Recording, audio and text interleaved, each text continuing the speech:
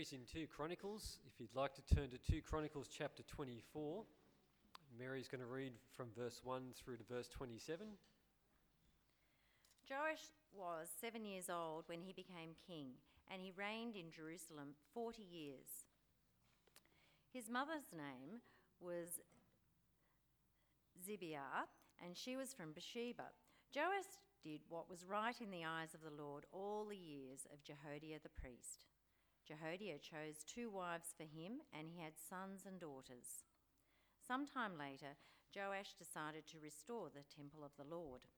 He called together the priests and Levites and said to them, "Go to the towns of Judah and collect the money due annually from all Israel to repair the temple of your God. Do it now."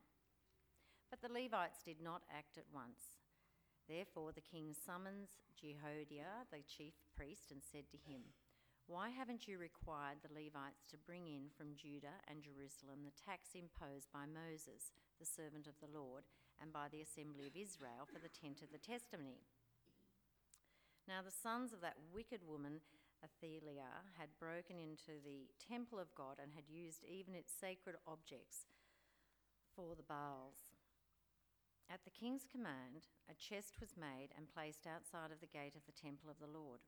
A proclamation was then issued in Judah and Jerusalem that they should bring to the Lord the tax that Moses, the servant of God, had required of Israel in the desert. All the officials and all the people brought their contributions gladly, dropping them into the chest until it was full. Whenever the chest was brought in by the Levites to the king's officials, and they saw that there was a large amount of money, the royal secretary and the office of the chief priest would come and empty the chest and carry it back to its place. They did this regularly and collected a great amount of money. The king and Jehoiada gave it to the men who carried out the work required for the temple of the Lord. They hired masons and carpenters to restore the Lord's temple, and also workers in iron and bronze to repair the temple. The men in charge of the work were diligent, and the repairs progressed under them. They rebuilt the temple of God according to its original design and reinforced it. When they had finished, they brought the rest of the money to the king of Jehoiada, and with it were made articles for the Lord's temple, articles for the service and for the burnt offerings, and also dishes and other objects of gold and silver. As long as Jehoiada lived, burnt offerings were presented continually in the temple of the Lord. Now Jehoiada was old and full of years, and he died at the age of 130. He was buried with the kings in the city of David because of the good he had done in Israel for God and his temple. After the death of Jehoiada, the officials of Judah came and paid homage to the king, and he listened to them. They abandoned the temple of the Lord, the God of their fathers, and worshipped Asher poles and idols. Because of their guilt, God's anger came upon Judah and Jerusalem. Although the Lord sent prophets to the people to bring them back to him, and though they testified against them, they would not listen. Then the Spirit of God came upon Zechariah, son of Jehoiada, the priest, and he stood before the people and said, "This is what God says. Why do you disobey the Lord's commands? You will not prosper because you have forsaken the Lord. He has forsaken you."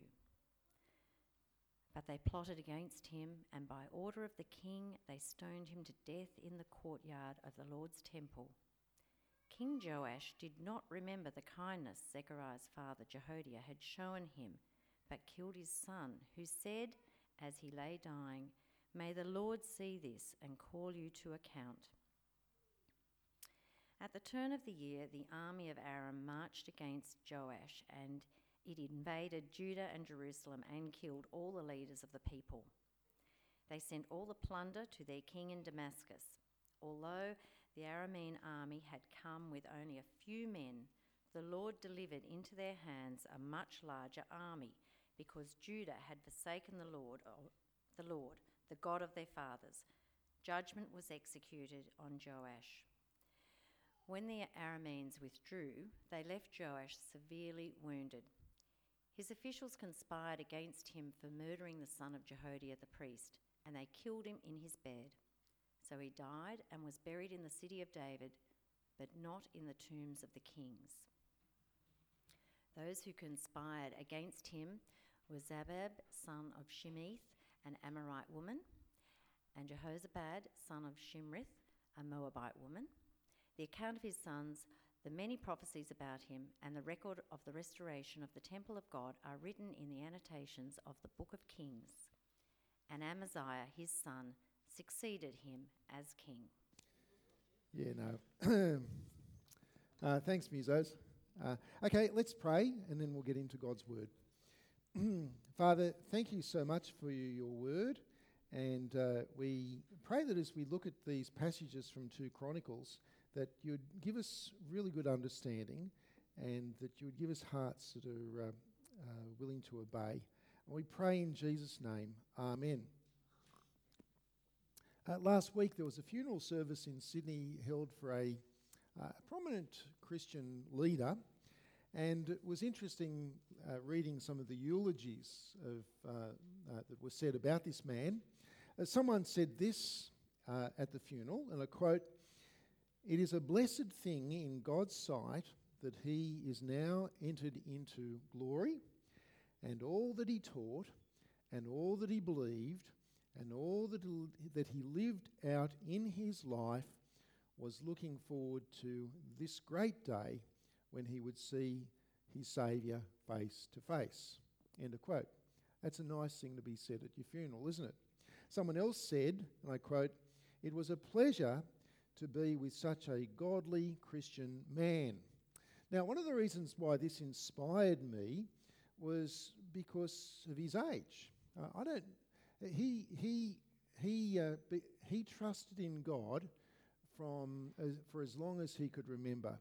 He grew up in a household where mum and dad taught him about Jesus. He never can recall a time when he didn't love Jesus. And that was a very long time ago because he died at the age of 95. So for 95 years, he'd been trusting and loving and living for the Lord Jesus Christ. I've said it before, I don't think I can say it too many times, that it's not how you start the Christian life that counts, it is how you finish it. Christian life, it's not a sprint, it's a marathon, and we want to be people who persevere in trusting in the Lord till the very end. 95 years, that's a good innings, isn't it? That's great. And during his long life, and indeed in each of our lives, he would have faced times of trials and temptations.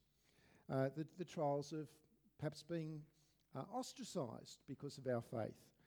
The trials that sometimes comes through ill health, and we're challenged in terms of our relationship with God, and the times of disappointments, when we're disappointed by people, when things don't go the way we expected to, and so on.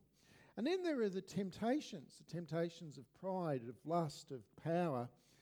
To name just a few, these are the trials and temptations amongst many which can test how genuine our faith in Jesus is. Now, in today's section of 2 Chronicles, we're going to learn about 3 kings of Judah whose faith was tested. And we're going to see how they each went. Each of them actually started off pretty good. They started off with a passion in their kingship for God. So let's have a look at their stories. If you want to open up your Bibles at 2 Chronicles, we're looking at chapters 24 through to 26. And the first of these kings is the one which we had read to us about, and that was King Joash. Now, we met him last Sunday. Remember King Joash? He was a little boy. He was 7 years old when he was enthroned as king, crowned as king, and that, as you might recall, was due to a masterful coup to unseat his ungodly grandmother Athaliah, who had usurped the throne. All right, so how did he go? How did Joash go?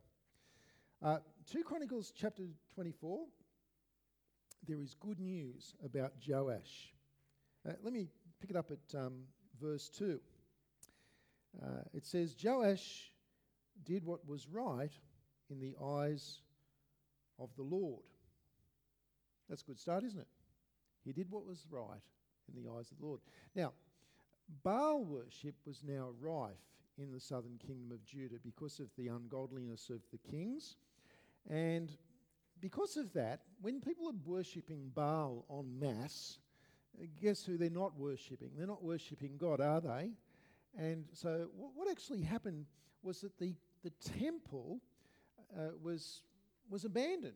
The temple became derelict. It was left to rack and ruin. In fact, people looted the temple, and some of the sacred items that were inside the temple were now being used to worship Baal. And so in verse 4, not when he was 7 years old, but sometime into his kingship, Joash made a call. He made a decision to sort that out and to restore the temple to its former glory. In verse 4, he went about this by, he arranged a meeting with the priests and the Levites, and he instructed them to go out into all of the towns and to start collecting the temple tax. Now, because you need to pay for the restoration. There's nothing new in this tax, by the way. This was the law of Moses had commanded this tax be paid. So it was not a new tax. What we discover, though, in the text is that, strangely, the priests and the Levites, they had to be told twice before they'd actually go out and start collecting the tax from the towns. Why? Well, just hold that thought. The high priest at the time was Jehoiada. He was a godly man, and again we met him last week because it was his wife who had snatched the little baby Prince Joash from his grandmother before he could be executed, and so with Jehoiada and his wife, these were the people who had hidden Joash and raised him up, and then Jehoiada was the one who had placed him on the throne. So Jehoiada's a good guy to have as the high priest, and so Joash was able to interact well with him to get the priests and the Levites out to collect the temple tax, to bring in the money, and to rebuild, to refurbish, to restore the temple. So Jehoiada the priest got the job done. And so this is why it said that King Joash had done what was right in the eyes of the Lord. And yet, in verse 25, at the end of his life, we are told that he was not buried in the tombs of the kings. I mean, Jehoiada, the high priest, he was buried in the tombs of the kings. That honour was bestowed on him, but it was an honour that was denied to the king himself. Why was that? What went wrong? Well, we need to go back to verse 2. There's a hint that's included there in verse 2, because I didn't read the whole of verse 2, did I? Let's read verse 2 again. Joash did what was right in the eyes of the Lord all the years of Jehoiada the priest. All the years of Jehoiada the priest.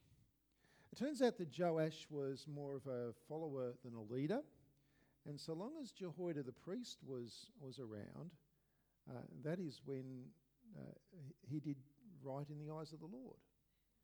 But when the priest was gone, things became different. It became apparent that Joash lacked spiritual backbone and that he could be easily charmed by his officials. Now, the officials, the leaders of the towns, this is speculative, but it's possible that they were not actually terribly impressed by the idea of the temple tax being collected from their towns. And that might account for why it was that the priests were initially reluctant to go in to ask them for the temple tax, because idol worship is actually cheaper than worshipping God. But now, with Jehoiada out of the way, in verse 17, these civic leaders were told that they came to the king and they paid homage to him. They made him feel loved. They made him feel respected. They made him feel honoured. They made him feel important as they charmed him away from this idea of worshipping God at the temple. In favour, we're told, of worshipping idols and Asherah poles, which are kind of related to Baal worship. Much easier, no repentance involved, and cheaper. You don't need the temple tax, and therefore very popular. Now it takes backbone it takes a bit of insight to understand when you're being charmed, and some degree of backbone to stand up to it. Joash had no spiritual backbone to repel this charm offensive, and so he fell for it. Now, it is a great mercy of God that God sends people into our lives to challenge us when we do the wrong thing. It's a great mercy of God that he sent the prophets to Judah and to Israel to rebuke even kings. And this is what happens. Have a look at verse 20. I'm going to read that out for you. Verse 20. Then the Spirit of God came upon Zechariah, son of Jehoiada the priest. He stood before the people and said, "This is what God says. Why do you disobey the Lord's commands? You will not prosper, because you have forsaken the Lord, he has forsaken you." You get what you ask for. The punishment fits the crime. So how did they respond to this prophet who is the son of the priest? Well, verse 21, they plotted against him. And by order of the king, by order of Joash, they stoned him to death in the courtyard of the Lord's temple. Now, think about this. Jehoiada's wife had rescued Joash from being executed by his grandmother. Jehoiada, with his wife, had raised Joash up and had crowned him as king. And now, in the very place, in the very spot where Jehoiada had put the crown on his head, he goes and murders the son of Jehoiada, the prophet of God. It's quite a flip, isn't it? It's really changed.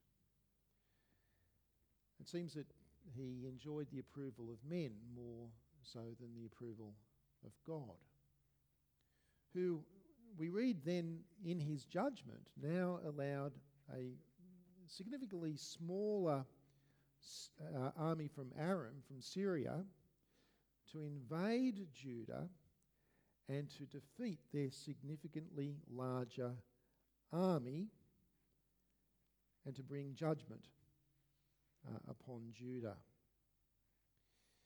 And Joash himself came to a grisly end, killed by some of his very own officials, who ironically were just not impressed by the murder of God's prophet. And interestingly, the two officials named both had pagan mothers, an Ammonite and a Moabite, to his shame. So it didn't end well for this particular king. I think it's worth us thinking about what could it take to charm you away from the devotion to the Lord that you now have? What are your weaknesses? What are the things in life that could be so tempting that you would move away from where you're at presently as a Christian? What would charm you? What are the things of the world that are weaknesses for you? Is it the approval of others? Is it a special relationship with someone who doesn't share your faith? Or is it the material things of the world? What is it that charms you? Joash started very well, but he finished badly. Then the crown was passed to his son, Amaziah. How did Amaziah go? Well, let's check it out. Chapter 25, verse 1. Amaziah was 25 years old when he became king, and he reigned in Jerusalem 29 years. His mother's name was Jehoiadin. She was from Jerusalem. He did what was right in the eyes of the Lord. So there you go. It's a good start, isn't it? He did right in it. But we're told he did not follow the Lord wholeheartedly. And so his life story is a life story of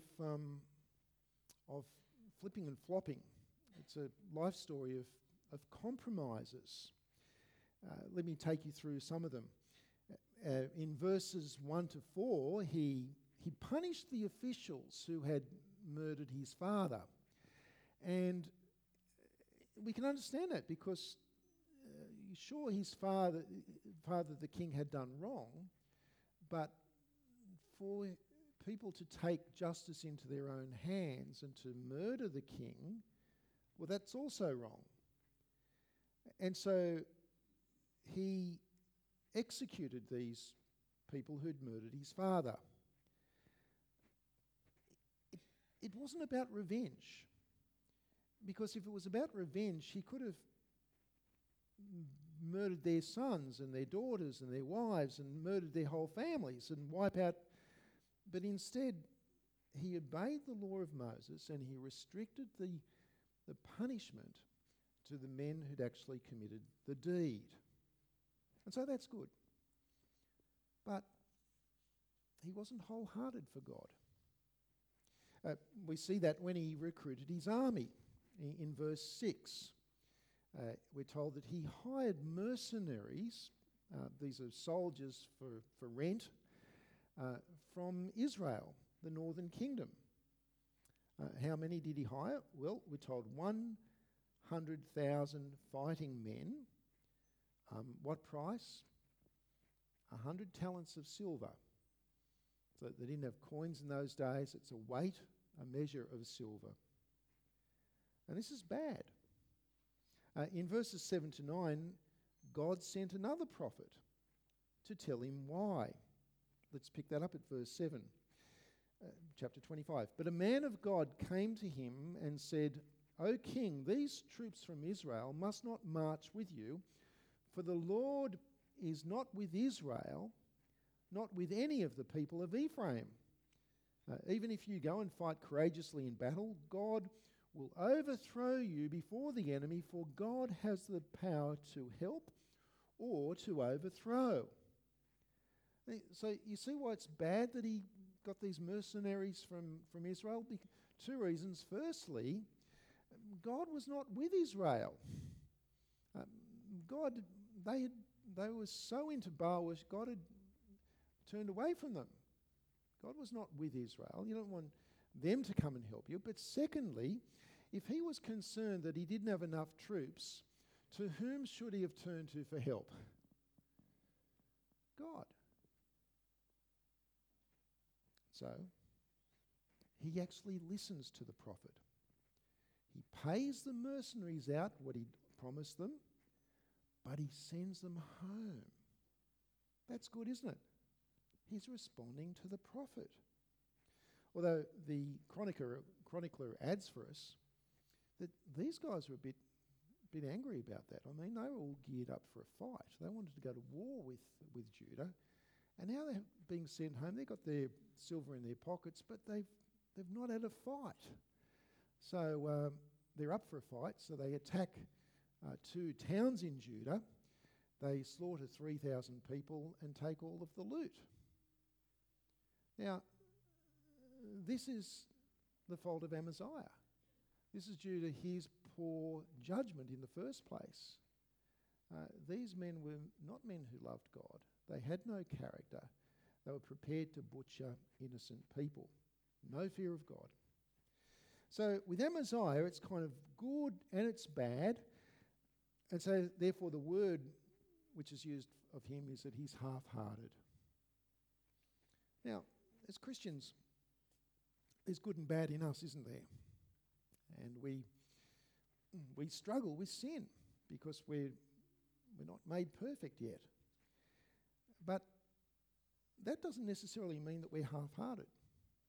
The very fact that we struggle with the sin in our lives is evidence that we actually do have a heart for God. If we were half-hearted, we wouldn't care about the sin too much. That's different. The half-hearted person is the person who's a bit unpredictable. They're going to flip and they're going to flop. They're going to be unstable. They'll be blown everywhere by whatever is happening at the time. They don't make a wholehearted commitment to do that which is right irrespective of the circumstances. And sadly, it can come as a little surprise when they end up making ungodly life decisions which cause them to wander away from the truth and wander away from a solid commitment to the gospel. Like Amaziah. Hiring the mercenaries was the first sign. Now, God did give him military success. We read about that success in verses 14 through to 16. In verse 14, when Amaziah returned from slaughtering the Edomites, he'd gone to war against the Edomites, what did he do? Well, he brought back the gods of the people of Seir, and he set them up as his own gods. He bowed down to them and he burnt sacrifices to them. And so the anger of the Lord burned against Amaziah. Nice play on words there. And he sent a prophet to him who said, "Why do you consult these people's gods, which could not save their own people from your hand?" I mean, how stupid is that? These gods failed to save their own people. Now you're worshipping them. And while he was still speaking, the king said to him, "Have we appointed you an advisor to the king? Who do you think you are? Stop. Why be struck down?" There's the threat. And so the prophet stopped. But he said, "I know that God has determined to destroy you because you have done this and have not listened to my counsel." God had been good to Amaziah, but Amaziah abandoned God. He threatened God's prophet. And so what happens next in this chapter is that God allowed the king of Israel in the north to go into battle against Judah and to defeat Judah. King Amaziah himself was captured by the king of the north, and he was held in captivity all his days until he too met a violent end. Verse 27. Verse 27, "From the time that Amaziah turned away from following the Lord, they conspired against him in Jerusalem, and he fled to Lachish. But they sent men after him to Lachish and killed him there. He was brought back by horse and was buried with his fathers in the city of Judah." It's sort of getting depressing, isn't it? But it gets worse. Because after Amaziah died, his son Uzziah was crowned king of Judah. Let's check out how he went. Chapter 26, verse 3. We read, Uzziah was 16 years old when he became king, and he reigned in Jerusalem 52 years. That's a good innings. His mother's name was Jechaliah. She was from Jerusalem. He did what was right in the eyes of the Lord. Well, that's great. But then it says, just as his father Amaziah had done. And you think, well, this is a mixed review. What does it mean by that?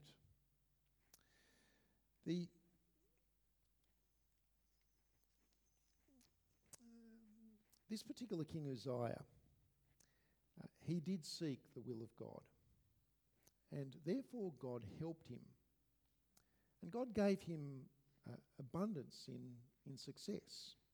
In verses 6 through to 16, we see three areas of life where he was granted success. He was granted success on the battlefield. Secondly, he was granted agricultural success. He liked farming, and God blessed his farming efforts. And thirdly, he was blessed with a very large and a very well-equipped army. Let me give you a snapshot of the army. Chapter 26, verse 15. Just have a look at that. It reads, in Jerusalem he made machines designed by skillful men for use on the towers and on the corner defences to shoot arrows and hurl large stones. His fame spread far and wide, for he was greatly helped until he became powerful. Now, God's blessing in our lives should lead us to humble gratitude for what he's done for us. Yet, when you're in a position of strength, the great temptation is pride.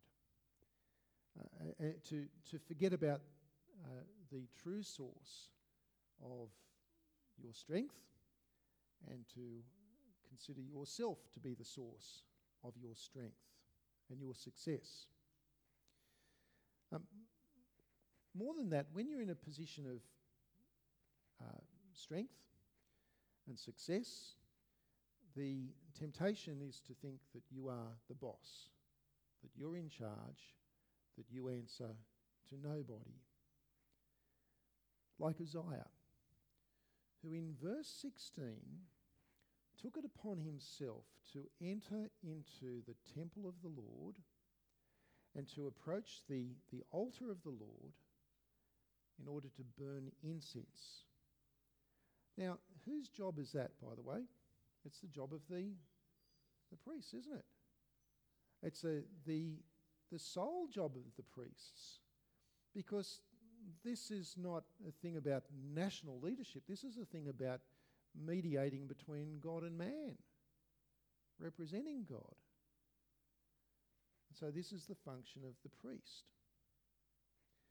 However, Uzziah enters into the temple to burn incense at the altar. Why would he do that? Well, he's thinking, I'm king. I can do whatever I want. He wanted to add to the function of king the role of priest. Now, the word courageous gets thrown about a bit. I don't think a person is courageous when they do something dangerous and are successful at it because they're just stupid. You know, that's not courage, is it? What is courage? Courage is when you see the danger, when you know the danger, when you fear the danger, but you go ahead and do it anyway because it's the right thing to do. That's courage, isn't it? That's true courage. And the word courage or courageous in this text is rightly applied to the 81 priests who followed King Uzziah into the temple to challenge him, to stand up to him, to say to him, you're doing wrong. That's courageous. Because the very nature of pride is that, see, when you challenge a person, when a person who's humble does the wrong thing and you go to speak to them about it, you can expect a humble response, can't you? But when the very nature of the problem, the very thing which is causing them to do that which is wrong is pride, thinking more highly of themselves than they ought to, and doing so from a position of power and authority and strength, then to go and challenge that person, you can expect the pride to be wounded. Jesus talks about not throwing your pearls. If you throw your pearls before swine, they're going to attack you. And this is why these 81 priests are defined as being courageous, because they knew the danger. They knew that the king could execute them, but they did it anyway, because it was the right thing to do for the sake of the holiness of God's temple. They risked their lives by rebuking the king. Now, in the Old Testament, there's one particular type of person who you're not likely to find anywhere near the temple, and that's the person who's suffering from leprosy. If you're a leper, you had to live outside of the city. If you were a leper, you couldn't go anywhere near other people. If you were a leper, you had to call out, leper, leper, so that people could flee before. So how did God remove Uzziah from the temple? Chapter 26, verse 19. Uzziah, who had a censer in his hand ready to burn incense, became angry. While he was raging at the priests in their presence before the incense altar in the Lord's temple, leprosy broke out on his forehead. And when Azariah, the chief priest, and all the other priests looked at him, they saw that he had leprosy on his forehead, so they hurried him out. Indeed, he was eager to leave because the Lord had afflicted him. King Uzziah had leprosy until the day he died. He lived in a separate house, leprous, and excluded from the temple of the Lord. Jotham, his son, had charge of the palace and governed the people of the land. How do you get a proud, arrogant king out of a place where he shouldn't be? Strike him with leprosy. Notice he couldn't wait to get out. Couldn't wait to leave. Uzziah wanted more than that which was rightfully his. And as a result, everything that he had was taken away. When he died, we're told that they didn't bury him with his ancestors, they buried him near his ancestors because he was an unclean leper. So there you have it, folks. One king's easily charmed, another king was half-hearted, and another king became proud. I've lived long enough now as a Christian to know very dear friends with whom I have once enjoyed very rich times of Christian fellowship, but who no longer walk with the Lord. And it's interesting as I reflect on these friends and my relationship with them, that there are just a small number, a very small number, who would say that the reason that they no longer walk with the Lord is because they no longer believe the truth of the gospel. And sometimes I take it as an underlying reason for that. There are other friends who, they don't want to talk to me about it. They refuse to enter into the conversation because they know, and I know, and God knows, that there is actually an area of sin in their life, that they've embraced sin and they don't want to change. Then there are others, and you may know people like this yourself, who say, look, I still believe. I haven't lost my faith or anything like that. It's just I'm a bit too busy these days with work, with the family, with building the house, with this, with the other, with travel. But don't worry about me. I still believe, when there is every reason to be worried and to pray. What about your faith? I take it that, do you want to finish well? Do you want to finish standing firm with a wholehearted and humble devotion to the Lord?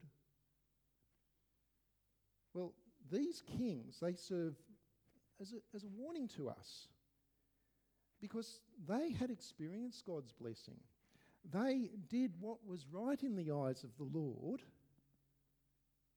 but they turned away. And you and I, we're actually in a better position than they are, because these guys, these were kings in the line of David, but we know the king who is the fulfillment of the Davidic dynasty. We know the one in whom, the descendant of David, in whom all of God's promises and plans have been fulfilled. When he died for our sins and he rose again. So we're in a better position than them. And that actually helps us in terms of our perseverance to the end. Because how is it that we can repel the charm of this world? How is it that we can deal with the half-heartedness, the complacency in our hearts? How is it that we can deal with the temptation to pride? Recently, I think most of us, if not all of us, were gripped, were we not, by the drama that was unfolding in northern Thailand. Remember that? The mountains there around Chiang Rai province, and caves, and a team of footballers, teenage guys who, with their coach, went caving one day and got deep into the cave network, and they were trapped as water had entered, as water filled the channels, and there they were, stuck. They could breathe, but they couldn't get out because the channels were filled with water.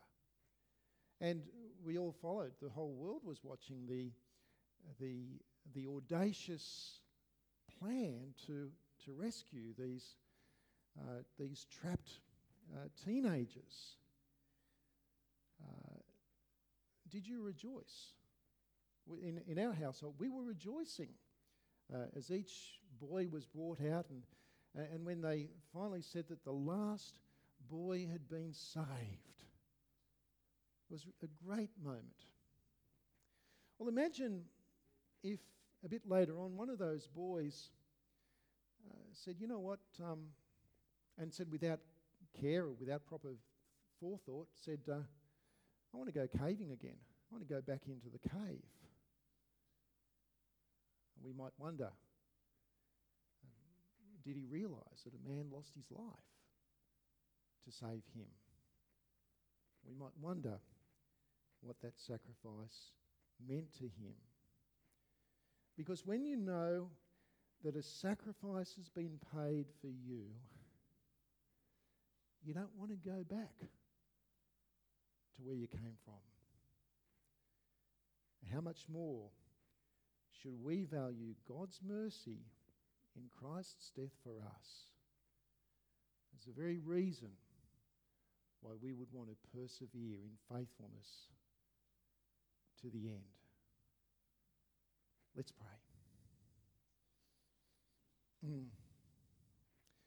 Father, thank you so much for your kindness and your mercy, for the great blessing that we have, particularly in Christ Jesus.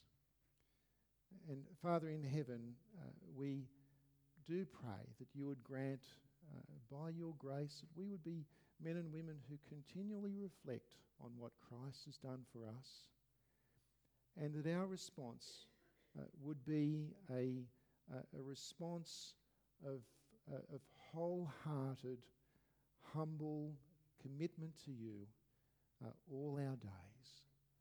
This we ask in Jesus' name. Amen.